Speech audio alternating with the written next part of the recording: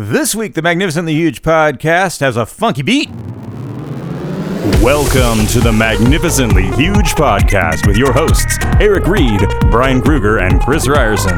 Three idiots who decided to slap an adverb together with an adjective to bring you one magnificently huge discussion each week about the movies and pop culture we kinda like, maybe even secretly love, before we ultimately crab all over them. We're not here to save the world, we're just here to make it weirder, one podcast at a time. This is Magnificently Huge. Welcome everyone once again to the Magnificently Huge podcast. My name is Brian, and this week my friends Chris and Eric are going to join me for an exploration of sample loops. Originally I thought it was going to be a talk about the ubiquitous Amen break, which is the most sampled sample in music to my knowledge. But it turns out I'm actually more interested in songs derived from James Brown's Funky Drummer. Funky Drummer was this is it.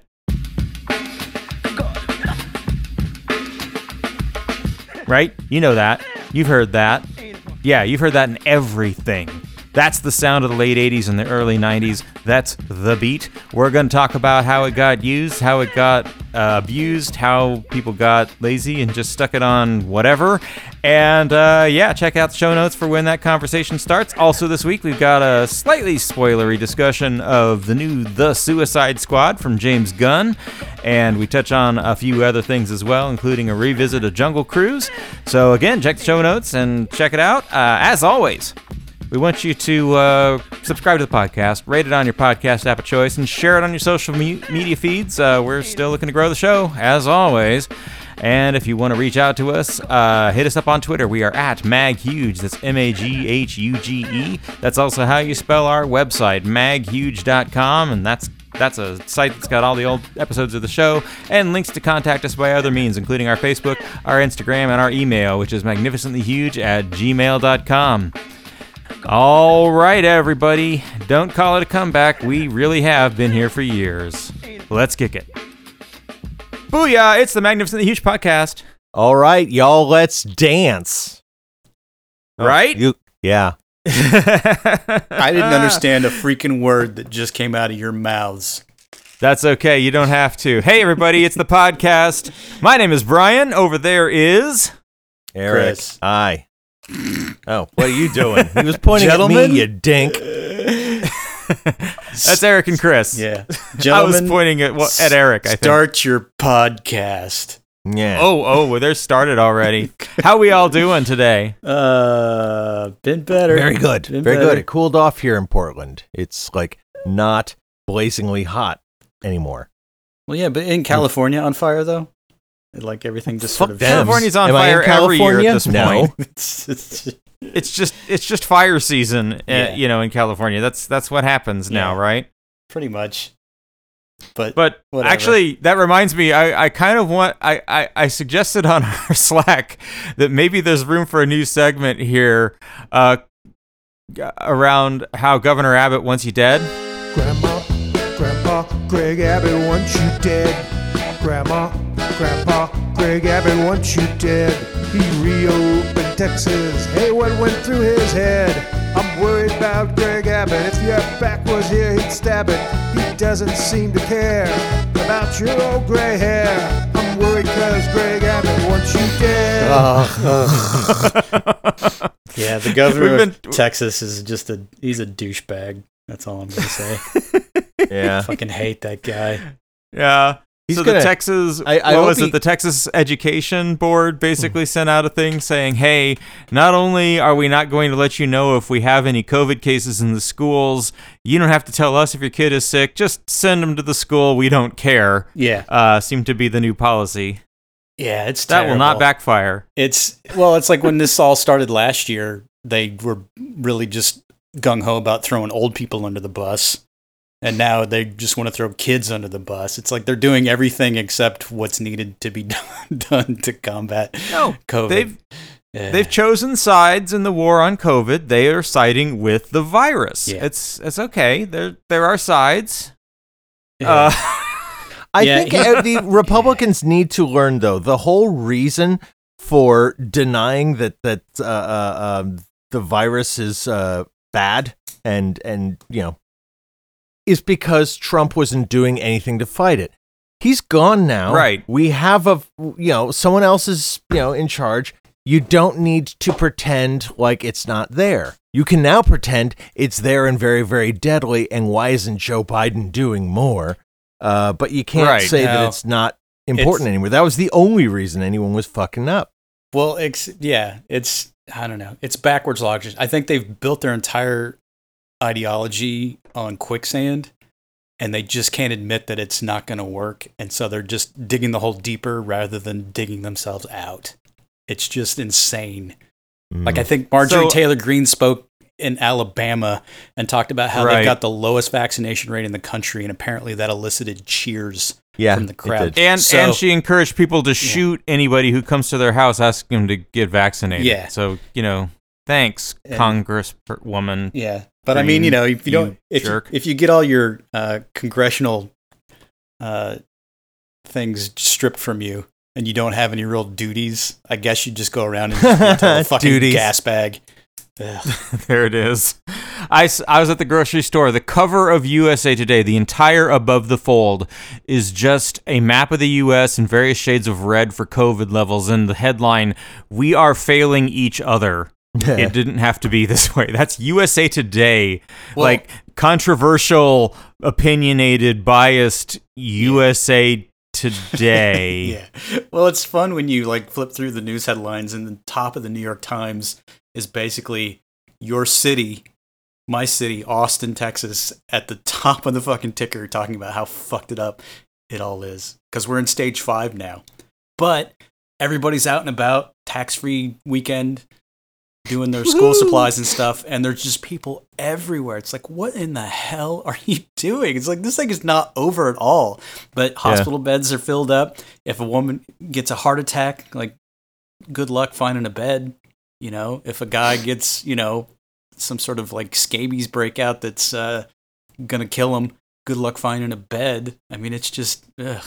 So don't get sick. So let's talk about how we're killing the time during the end times in the pandemic in a segment we like to call the fresh shit. This shit is fresh. Oh shit, that is fresh. This stuff is really fresh. I was getting a word in edgewise anyway. I don't give a fuck. Go away. Let's do it. Okay. Well, since Eric didn't get a word in edgewise, Eric, you got any fresh shit? Yeah, really. Yeah. More. Let's see. I did finally watch The Suicide Squad. This shit is spoiled. What do you mean? Spoilers. And it is probably the best film I've seen in a couple of years. I was poo-pooing it. I did not want to like this film. In fact, when I saw it came on HBO, I was like, oh, fuck it. I guess I have to. And it was great. It was perfect. Yes. It just moved. And you're talking the new one, the James Gunn sequel. The one that includes a definite article before Suicide Squad. Yeah, exactly. Don't make that mistake. I'm looking for the Suicide Squad. Not a Suicide Squad. Or I loved it. I'm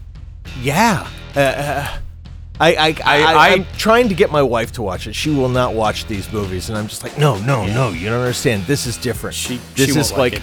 She won't. This is like a psychotic, crazy, It's a $200 million trauma film. Yeah. Is what the Suicide Squad is. Exactly. This is the review that I read is an author, a guy named Chuck Wendig, who's really good. He does a lot of fun sci-fi novels. He got famously fired from doing Star Wars novelizations because he sent out some tweet that they didn't like, and so But he said that James Gunn's The Suicide Squad is like somebody took Guardians of the Galaxy but made it using a van load of hard drugs. And that's pretty much what you get. Which is true.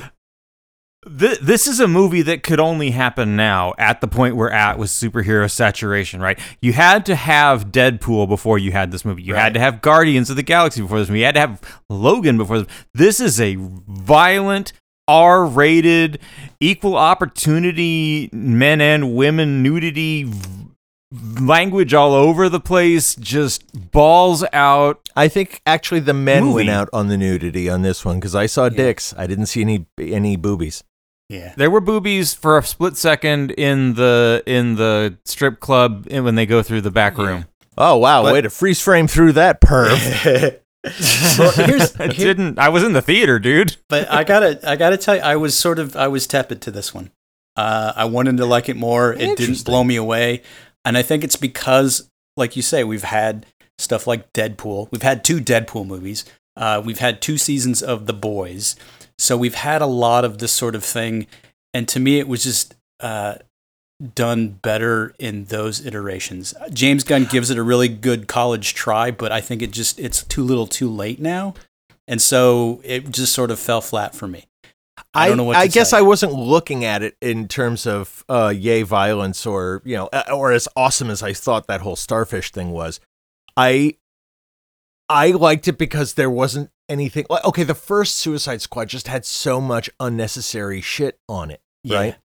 It was caked in just nonsense, fry batter. Yeah. Yeah. And this one, it's almost the exact same story, but streamlined and actually maybe a little more.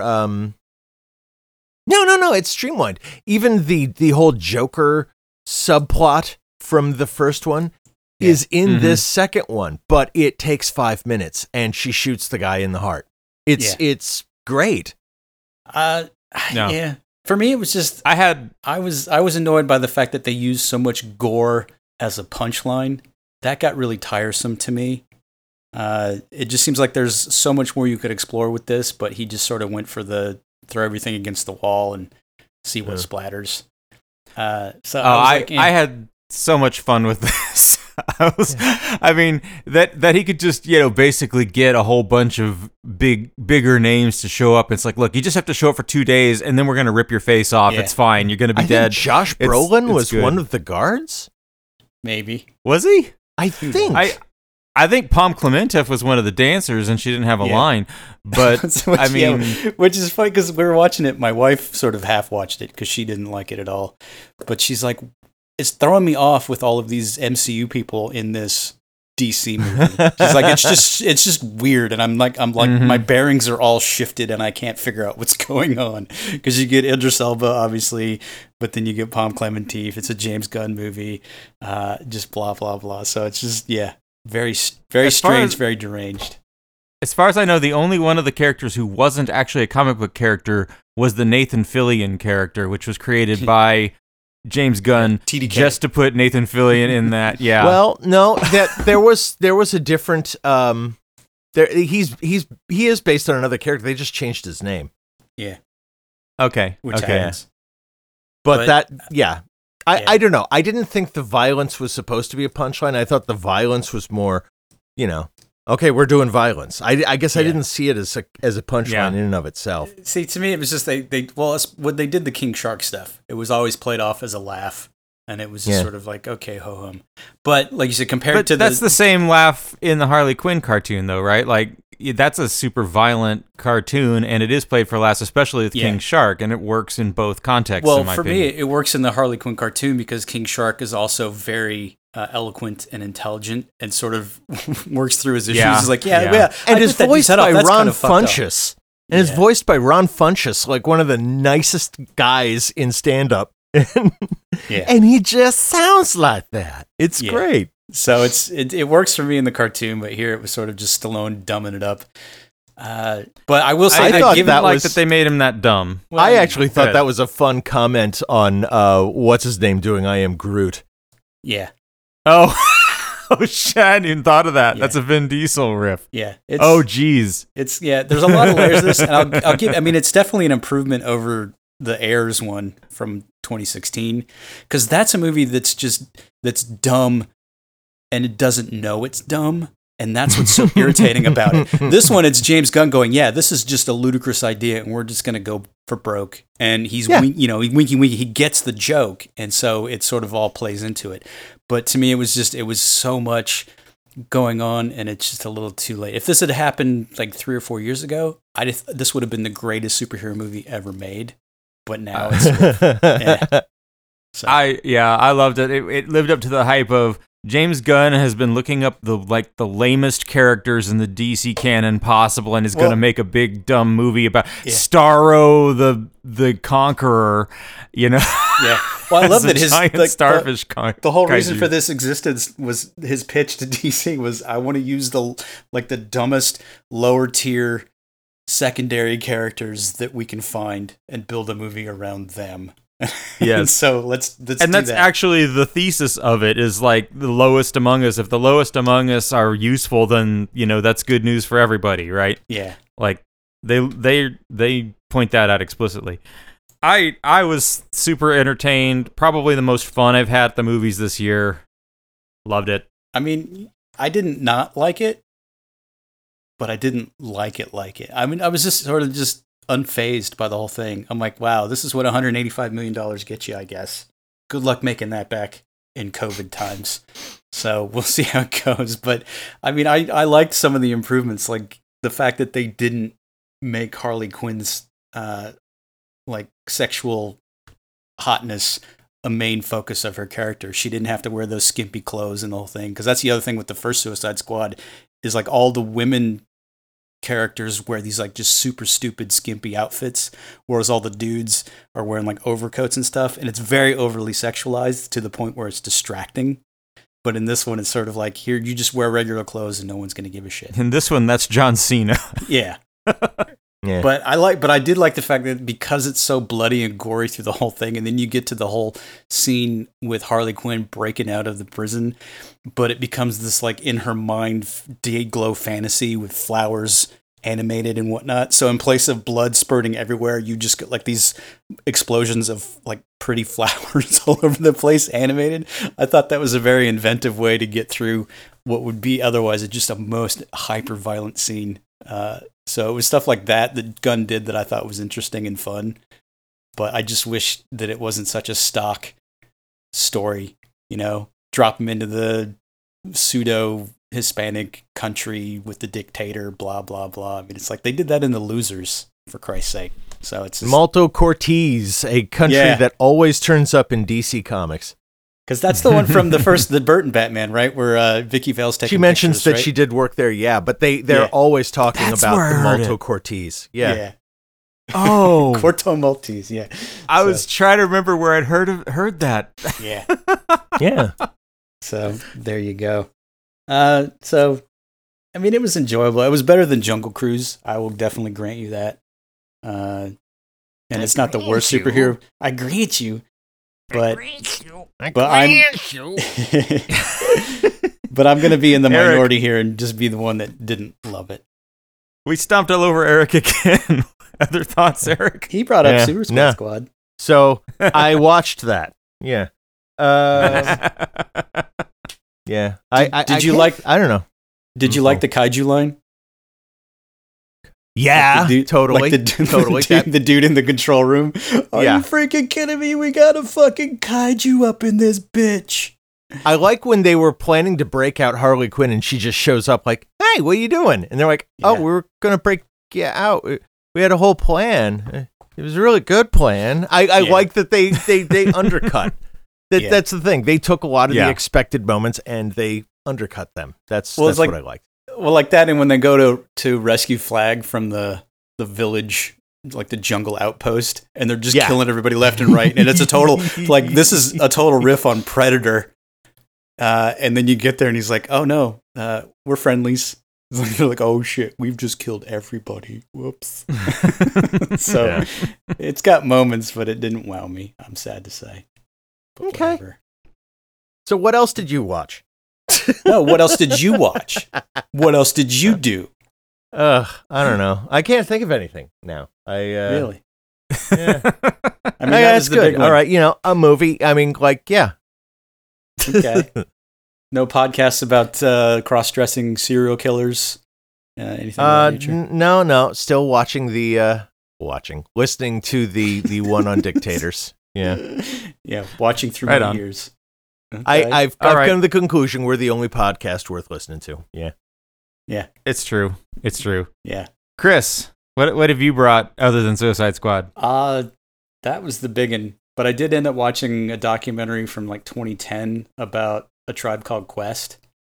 It was fairly interesting. It's called Watch Beats, Rhymes, and Life: The Travels of a Tribe Called Quest. Directed by Michael Rappaport, which was kind of unusual. But we know him from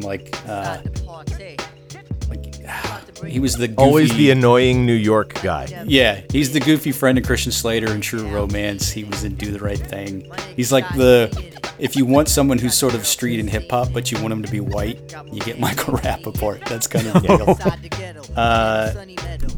But yeah, it just basically chronicled their rise and then sort of splintering apart, and then their crew kind of dealing with hitting it big so young and kind of freaking out over the superstardom, but then also all of the sort of influence that they had over hip hop in general, which they don't get a lot of credit for sometimes, which is just weird. But they were like real big in with like De La Soul and Jungle Brothers and blah blah blah. So it's just this huge like core in the early 90s that just exploded rap into the next 10, 15 years. And then just suddenly poof went away. But I watched because I've been listening to just a shit ton of Tribe Called Quest lately for whatever reason. I can't get it out of my head. So I'll literally just sit here working during the day and just like hum along to like, I lost my wallet in El Segundo. Lost my wallet in El Segundo. Lost my wallet in El Segundo. So can I kick it? Yes, I can. Blah, blah, blah. But if you like Tribe Called Quest, check it out. It's fun. Lots of clips. So yeah. But it's no Suicide Squad. Oh my God. Oh my God. Yeah. All right. So I've got a few things. First of all, I did go see Jungle Cruise, and Chris, so you had talked about it last week and said you did not care for it. It was terrible. I'm surprised you went to it. I was entertained. I mean, here's the thing, right? Like the first, I'd say 2/3 of it is a better movie than the ending. Like it does fall apart in the final act, that's for sure. Yeah. Well, you get the big reveal, and you're like, that's so left. Like they just needed to throw something in there to give you a whammy, and it's like that's just dumb. And that's fucking. I dumb. did not see that coming at all. But I gotta say, it's basically Emily Blunt and The Rock or Dwayne Johnson having a charisma contest for 2 hours, right? Like they're just trying to be the more charismatic person on screen at all times. Yeah. And it pops. It's fun. Emily Blunt does some great work. Like even in her first big scene where she's escaping this library that she's stealing something from, and she's swinging from ladders like Buster Keaton and stuff like that. I was entertained. I think that you're right. The CG effects weren't that great.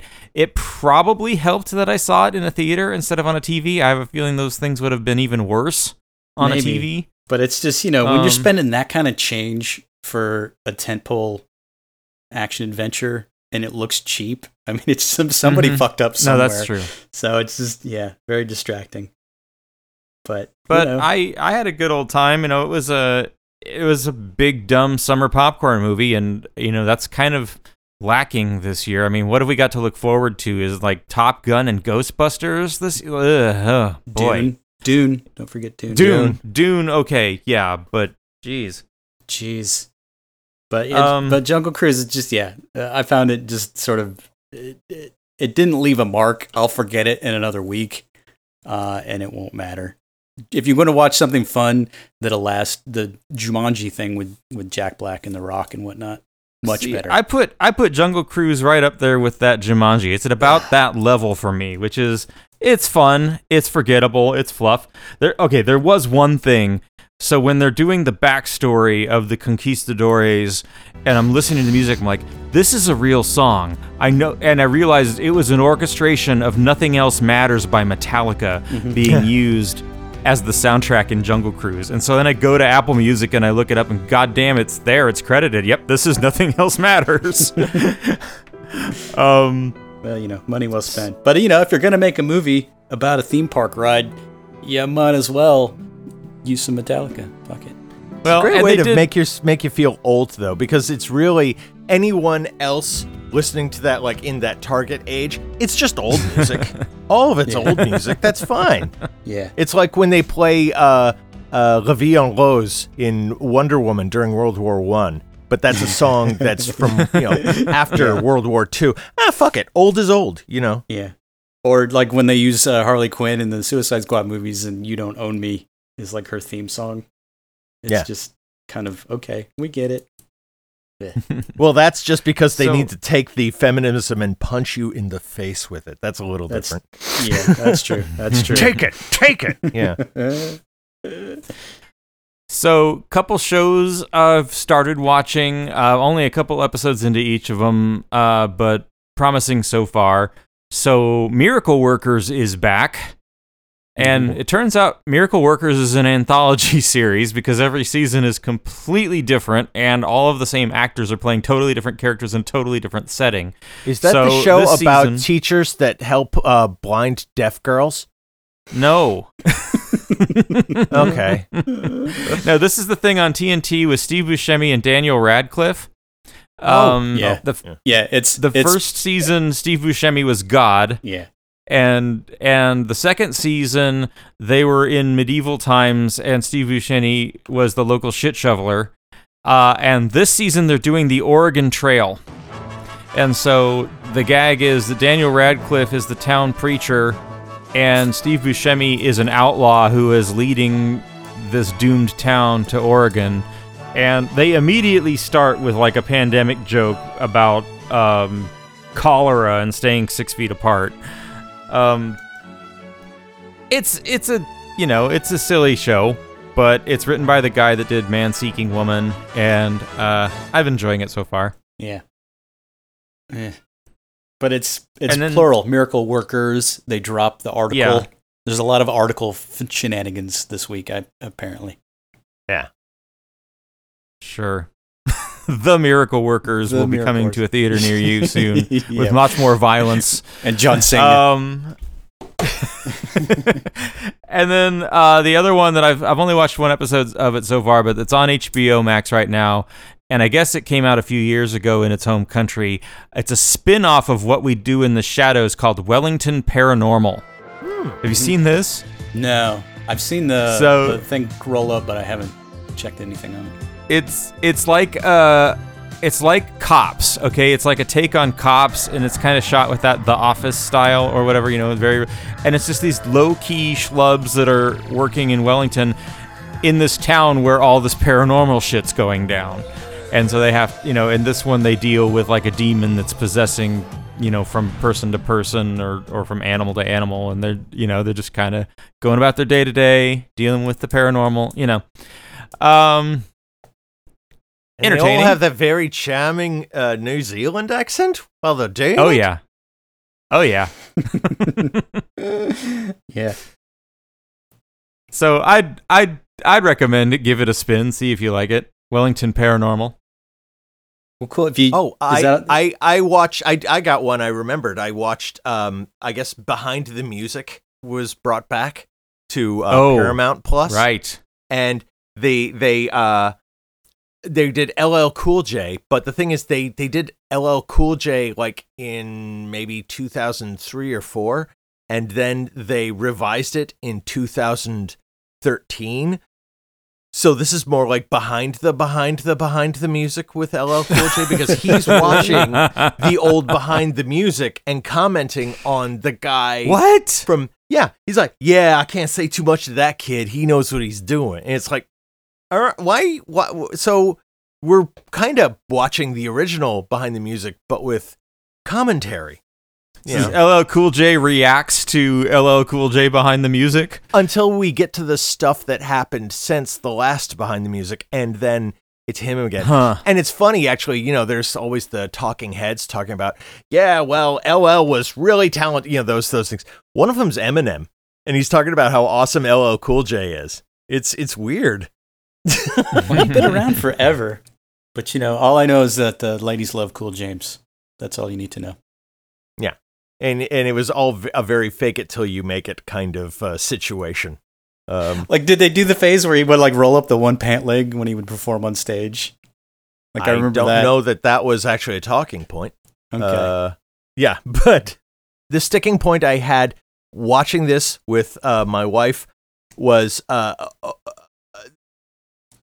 said, okay, it's unfair that to think that a kid who is like in his 20s and a millionaire and a world famous rapper is not going to cheat on his girlfriend, right? Is his baby mama. And I'm like, they make it sound like he had a failing of character. Fuck you. Make anyone mid-20s and a millionaire and world famous with, women like screaming for him. Come on. How are you going to enjoy your success if you don't partake in that? I'm sorry. At that point, I got to give you the mulligan. You mean if you named yourself Ladies Love Cool James, you might be a player? Yeah. Seriously. Huh. Hey, all I can tell you is that he gave you 100% every day, and then he also told you that he needed a round-the-way girl. And I don't think you can be confused when something like that happens. No. He told you it was going to happen. Yeah. Yeah, he's bad, and his mother told him to knock you out. So, At this point, can we finally call it a comeback, please? No. He's been here for years. No. Yeah. Okay. Had suckers in tears. Wow. Rained down like a monsoon. Listen to the bass. Goes boom. Yeah. Wow. That's a great transition into our main topic.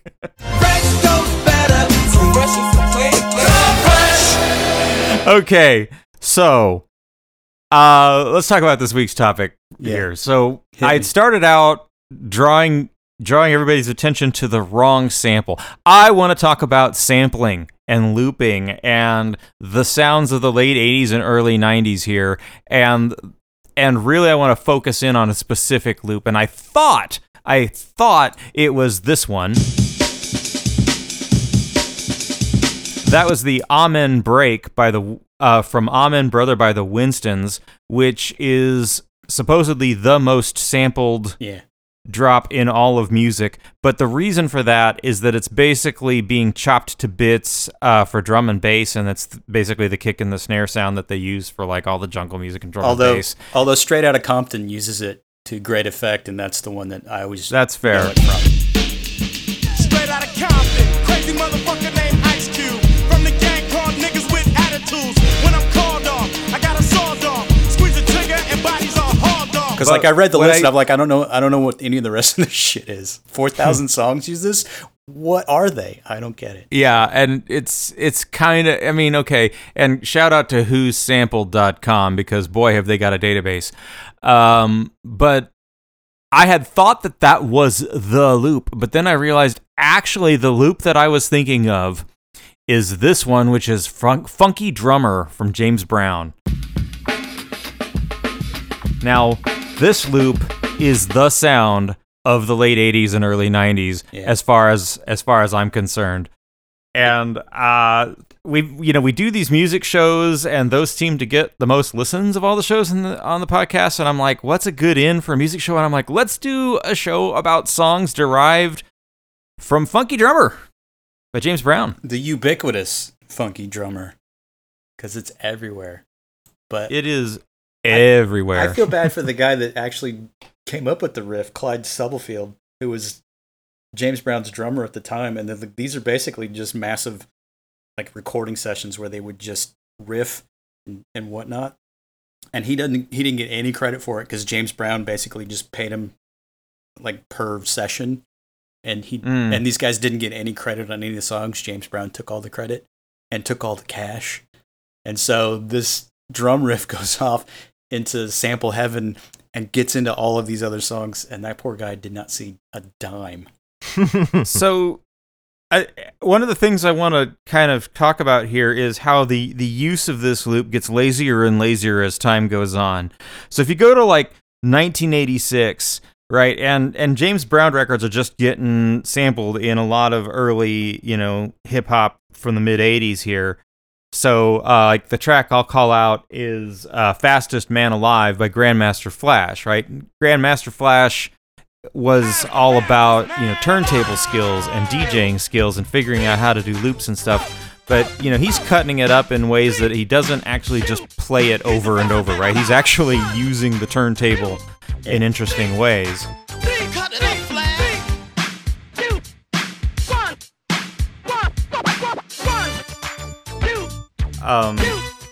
But you find this and other James Brown samples just sprinkled all throughout a bunch of early hip-hop in the mid-'80s. It's, 86 is good for sort of a jump-off year, because that's also when Boogie Down Productions came out with South Bronx, outside that knew what time which it was. uses Let's a play a lot little of drum out where funky we drummer come when from. they just do the chorus. Like, South Bronx, South Bronx, South Bronx. South Bronx, South Bronx, South Bronx, the South Bronx, South Bronx, the South Bronx. Which was like a big diss track that was a response to another one called The Bridge from a rapper in Brooklyn. And that was like a whole other subset of the hip-hop evolution. But that's their deal. And every time they get to the chorus, that riff comes in with the drums, and it kind of cements it as this sort of solid backbeat that will crop up again and again and again. But like you say, it does get lazy because I think it becomes automatically, oh, this is a hip-hop song. Let's do the funky drummer. Yeah, that'll work. I suspect most of the people who sampled Funky Drummer, myself included, had no idea that they were sampling Funky Drummer and were sampling somebody else who sampled Funky Drummer. Probably. I mean, who's to say? But it's, it's a very distinctive, I don't even know how long it is, because I always hear it chopped up, but it's a fairly... it's really, there's just one measure that you need, and then you just loop it over, because if you let it play longer, you get James Brown kind of, grunting and shouting over it, and it's, Yeah. So another good early hip hop record, and this is actually 87 that I found researching this, was Derek Drop the Beat. Yo, we ready on this mic over here? Mic over here? Mic over here? Mic over here? Mic over here? All right, thanks a lot. Hit it, hit it, hit it, hit it, hit it. Hit it funky now. Okay. Why? And again, this is more creative DJing, where they're not just letting it play and looping it; they're actually cutting it up and trying to get something interesting out of it. I don't think I know that one. Yeah, well, you'll hear it by the time the show is edited. Well, Eric, did you have any earlier uses of this thing you wanted to call out? No. Because in high school, I was listening to, punker bands where it was just 3 people who didn't know how to play their instruments. So sampling wasn't a part of it. The one sample, and I didn't know they had names. So, the one sample that I am interested in, if you know it, it's the one from the 90s that was in every song, it feels like, in the early 90s, and it goes like this: ta-ting ting ta-ting tong ting ta-ting tong ting ting ta-ting tong ting ta-ting ta. It's like this ting ting. It's in every hip hop rap song I remember, and just I would make fun of it all the time. But I wouldn't be like, oh wow, a sample. Well, again, I think that stems into some LL Cool J. That's like Rock the Bells. I think that comes from. So that was like a big to-do. And it's right before I got the power. And well, I didn't figure out if that's a sample loop or if that's like a drum machine at the time. It's probably a sample loop. Oh. Yeah, who knows? But if I could jump around on you, Brian, because I did want to call out, because you keep talking about how these DJs were very creative with the way they cut up the breakbeat and kind of mixed it around. But one of the prime examples of using this funky drummer beat in a song was when Sinead O'Connor used it on I Am Stretched on Your Grave, and the whole song is literally just the funky drummer break over and over and over as she sort of half sings this really melancholic song about, prostrating herself in front of a grave, blah, blah, blah.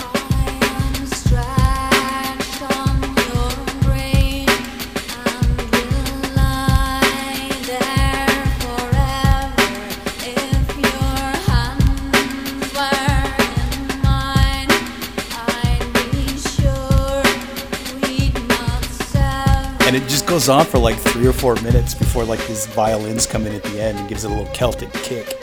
And it's like, it's very ingrained because like 1990, 91, I listened to that album a lot. And that was just stuck in my head because it's the second track.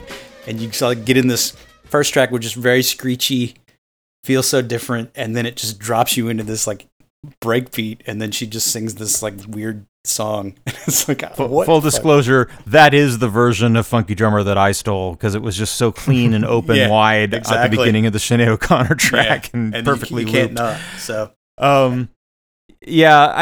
but that is one of the later, like, that's from 1990, and that's the point I'm trying to make is like you've got these early hip hop artists like working their asses off on the turntable, and by 1990 you've got Sinead O'Connor, who's, you know, you don't get a lot wider than that, and it's just a song that is just that loop, you know, and she's singing over the top of it with the occasional bass note. Yeah, well, 1990 is a weird year because it's also sort of when that breakbeat sort of jumped over from hip hop into wider pop music. Yeah, I want to come back to that if we can, because I want to talk about some better examples first. Yeah. I mean, you know, it shows up all over the place, starting in 87 in some of the more commercial hip hop. You know, Fat Boy has used it in Crushin', for example. Now rock any party in the darkest night. Keep the girls in check, the guys in fright. Never ever get high, ain't that tight. Just rock over my cause it's only right. Cool. Did they? Really? Oh, yeah. Yeah, it's there. But Public Enemy, this became one of the staple loops in the giant wall of sound that Public Enemy was putting out. I'm going to start with Bring the Noise in 87 is a good example of it. But it's, you know, they had that Bomb Squad sound that they were going for in Public Enemy, and this was definitely a part of that overall pastiche whenever they just kind of needed a groove. Never batted and bad cause a brother is mad at the fact that's corrupt like a senator. Soul on the road, but you treat it like soap on a rope cause the beats and the lines are so dope. Chuck D definitely likes to use the loops, but then he throws in that standard Public Enemy screechy thing to punctuate the backbeat. It's like if you listen to Bring the Noise and Fight the Power, it's like it almost sounds the same to me. Just the rap is different, the lyric is different. But that's just Public Enemy. That's just their loop. You could literally do any song and it all sounds the same because it's just Fight the Power uses that Funky Drummer loop. Exactly. Well, how often is that in Do the Right Thing, Eric? Do you remember? Which? Fight the Power. The song, it's like all over the place. Every time Radio Raheem shows up on the screen, it's playing. Because it just seems, in recollection, it seems like it's just literally like the entire movie. Yeah. It's like it's like the one song other than, you know, whatever jazz Spike Lee's dad recorded for like the sex scene. But otherwise, I always think it's funny in Public Enemy. It's like, okay, there's the Chuck D songs, which are we're pissed off. And then there's the Flava Flav songs, which are, okay, now we can have some fun. Yeah. You realize that? It's like they're funny, but then it's like, oh, now we got to go yell at people again. Well, yeah, and never the twain shall meet. Yeah, it's a very schizophrenic band. And I don't know what Professor Griff's job was other than like wearing berets. I really don't. Yeah. Well, yeah, he had to make sure that the army and back, the Panthers or whatever on stage marched in time, right? That was their show. So he's like a hype man. Yeah. Yeah. A very militant hype man. So he's the bummer hype man who's like, no, this shit is serious. Yeah, he's the anti-Semitic hype man with a beret who doesn't seem to rap but says loaded shit if it's the 90s. Yeah. Yeah. Fight the power. Yeah. So we get into about 88, and this is where this loop really starts to hit the mainstream. And I think we're going to have to point a finger at DJ Jazzy Jeff, who uses it in like goddamn everything.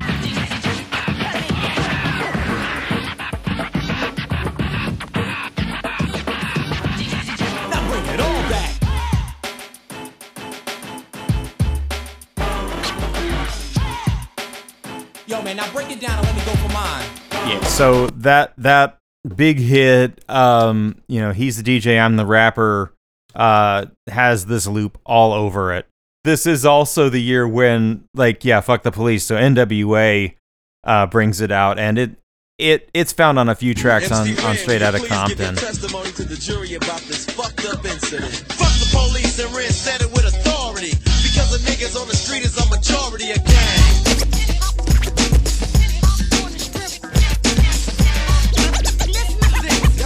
What's up? Well, you also got to think 88's another watershed year because you also have like Run D.M.C. using it for like a Run's house. Yep. And that might be one of the actual earliest times that I heard the funky drummer beat and didn't even know what I was listening to. But you just get you basically just start going, whose house? Run's house. Whose house? And that's literally all you can think of when you hear the song. Was this a thing that Rick Rubin just really liked and so he kept using it on different projects? Or is it a kind of thing where everybody got it in the mail and said, oh, this is what we're going to use? Basically, the deal was when you're doing a sample loop, what you're trying to find is a clean drum section where there's no other instruments, right? So the thing is that if there's instruments, now you're kind of trapped in the key of that sample loop. But if you can find just drums, you're golden. So that's why the Amen break and the funky drummer break are so valuable at this point. They're the same basic groove, which is basically the groove of everything in the early 90s. And this is just pure, wide open drums for one measure. Right? Yeah. The rest of it has James Brown hooting and hollering over it. But if you just isolate that one measure, you've got yourself a funky beat. You know? Kind of like in this song. I'll tell you what, we ain't going out like that. You think this is a love song? Wrong. The NKOTB is too strong.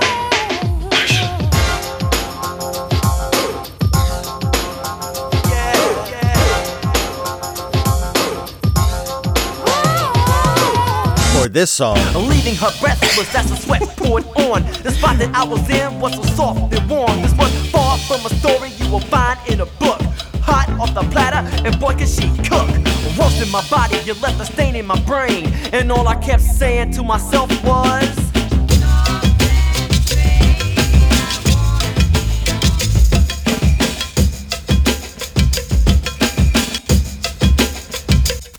or even this song. I fuck your wife cause the bitch is a big hoe. I fuck your sister, I fuck your cat. I will fuck your mom, but the bitch is too fat. When I'm in your neighborhood, you better dig 'em out, cause I'm coming to slick your motherfucking throat.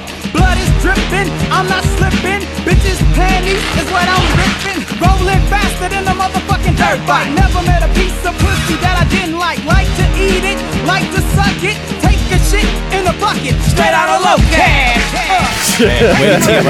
Bastard. That was fun. That was good.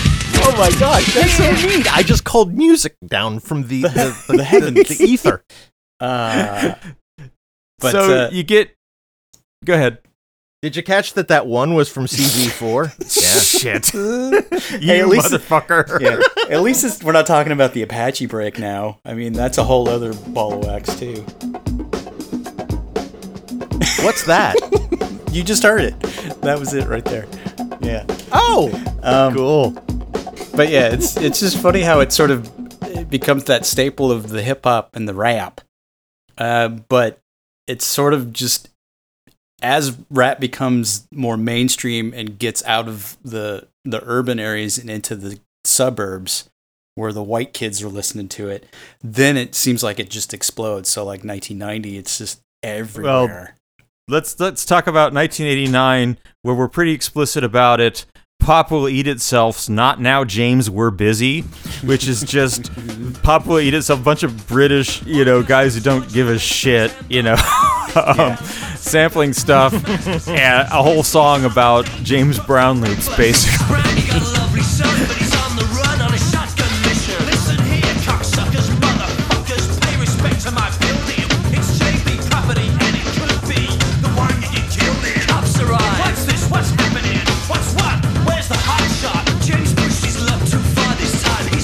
Trucks flat out flying. I wanna get into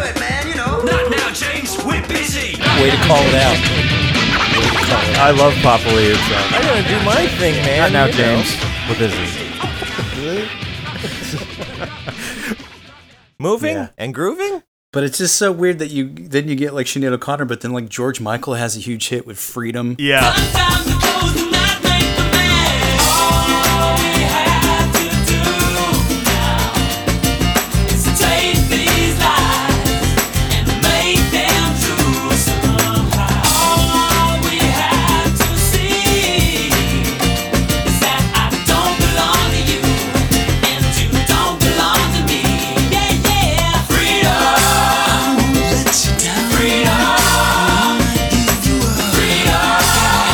And that's where it's just pop, right? Yeah. Now we're in full on pop. Well, no, but then you also, 90s. in that same year, you also get Madonna doing "Justify My Love" that also uses it. So now what? Wanting, needing, waiting for you to justify my love.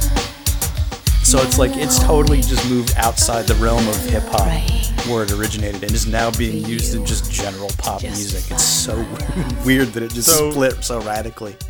And this is the point where even the remix of this song calls out how shit this is. But this is the point where it totally jumps the shark because Candy Flip does a cover of the Beatles' Strawberry Fields Forever, and it's just Strawberry Fields Forever sung over this sample loop. I totally forgot about that. Oh, Bastard. yeah.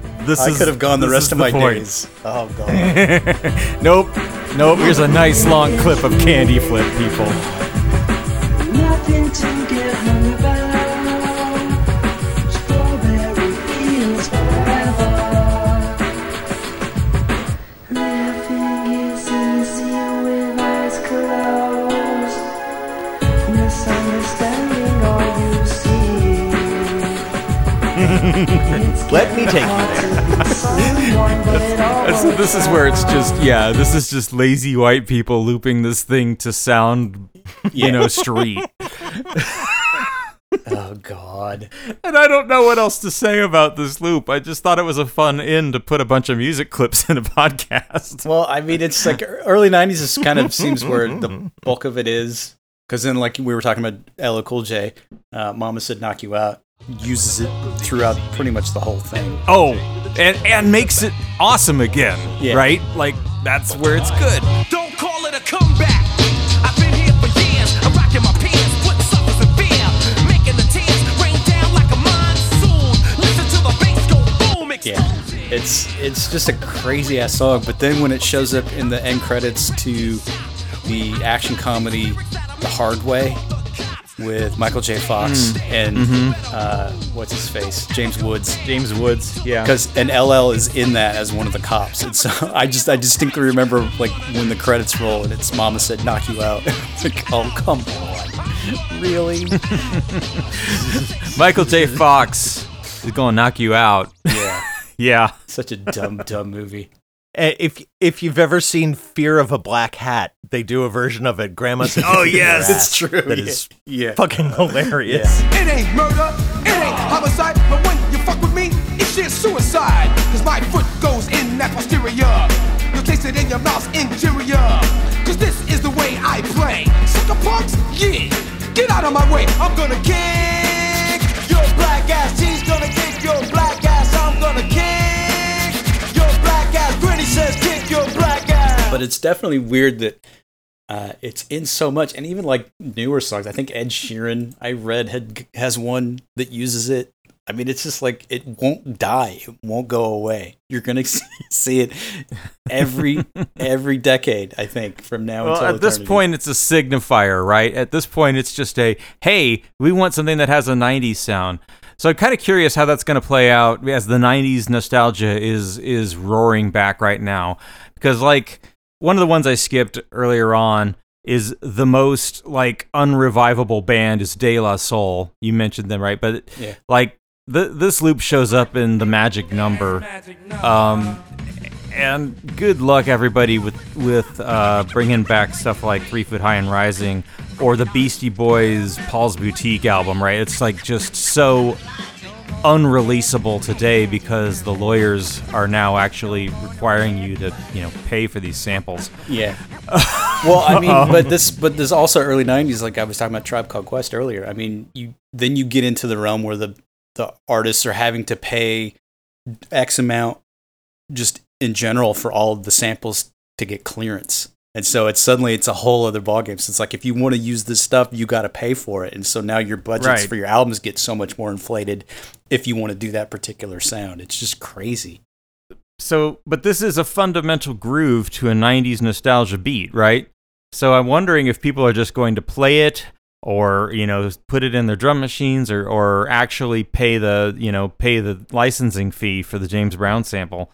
As we get into 90s nostalgia here, I'd be interested to see how that plays out. Well, I mean, I would wager that it's probably included in surely there's computer programs where you can buy backbeats and it's just like a package deal. I mean, you're paying for like the general use, maybe. I don't know. Those definitely have amen breaks in them. I haven't looked to see about Funky Drummer, but it's probably there. Yeah, but again, man, that drummer did not see a dime. That sucks. That sucks. He probably got paid for his day. Oh, sure. Yeah. Oh, yeah. But it's just the whole idea. I'm sure being the drummer for James Brown had its perks at the time. Like, I don't feel too bad for the guy. But still, the fact that James Brown would do those sessions and then would just take all of the credit for everything. I mean, that's like if he went in and used like the Wrecking Crew, the studio musicians in the 60s. And then, like, just basically said, no, that's all me. I mean, that's the same thing. Yeah. Really? James Brown said he played those drums? Well, he's the only credited songwriter on any of the stuff. But basically, they would go in and just like jazz music, they would just riff until they came up with something. And then they would lay it down on a track. But James Brown took sole credit for all the writing. So. Oh. Well, because he did something with it, I guess. I mean, otherwise, it was just something, yeah. I don't know. I think of like James Earl Jones doing the voice for Darth Vader, and they had asked him, "Do you feel weird that this huge iconic thing came out of like something you did uncredited?" And he said, "No, I didn't think of it as an acting part. It was just a day job. I came in, I said some stuff, and I went home. Like." What happened to it was... Yeah, it's not like... Yeah, not but like then it's like a decade's worth of music came out with James Earl Jones's voice as the fundamental basis of it. He might have felt differently about that day job. I don't know. Exactly. You mean like all those toys? Fair. You mean like the $1 billion toy industry? Yeah. Thulsa Doom always takes the backseat to Darth Vader. That's kind of sad. So anyway, final thoughts? Because I've kind of... I don't know what you're talking about. James Earl Jones is the bad guy from Conan the Barbarian. He's named Thulsa Doom. That's his character name in that. Oh. I thought you said, from COVID. And I was like... That too, yeah. From COVID. Yeah. Oh. Yeah. I mean, this is CNN. This is CNN. Network of Turner Broadcasting System. See, that's cool. I just pulled that out of the air. That's he's awesome. Got a lot of nuggets. What Eric is really saying is he's pulled it out of my afternoon because I'm editing the show. So anyway. Brian, I'll find it. I'll find it. It's fine. So Brian, you were talking about when you pieced that out of Sinead O'Connor, like how many times did you try to use the Funky Drummer? I don't remember. I just know that I did. It doesn't matter. Nobody's heard it. Nobody cares about my music, so whatever. It's gone. That's the spirit. That's the spirit. But yeah, I had one other thing I was going to call out, but I'm going to call it out when I end the show. So any final thoughts from you guys? No, I really don't. Ting ting ting tong ting tong ting Okay. Yeah, don't call it a comeback. I've been here for years. So what I'll just say is the thing is so damn ubiquitous that as I end the show, you're going to hear it as a fundamental part of the Powerpuff Girls theme, everybody. Oh, good Lord, I forgot. It's everywhere. So yeah.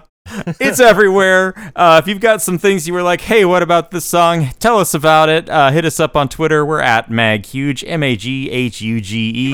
Or you can go to our website, which is also MagHuge, maghuge.com. And there you'll find all the old episodes of the show, which you could hear if you just subscribe to the podcast like any reasonable person should. Please, rate the podcast on your podcast app of choice and help us get exposure. Or also on that website, you can find the other ways to find us. You can find our Facebook, you can find our Instagram, or you can find a link to email us. We are magnificentlyhuge@gmail.com. And we'll be sitting here rocking out to the funky beats until next week with another show.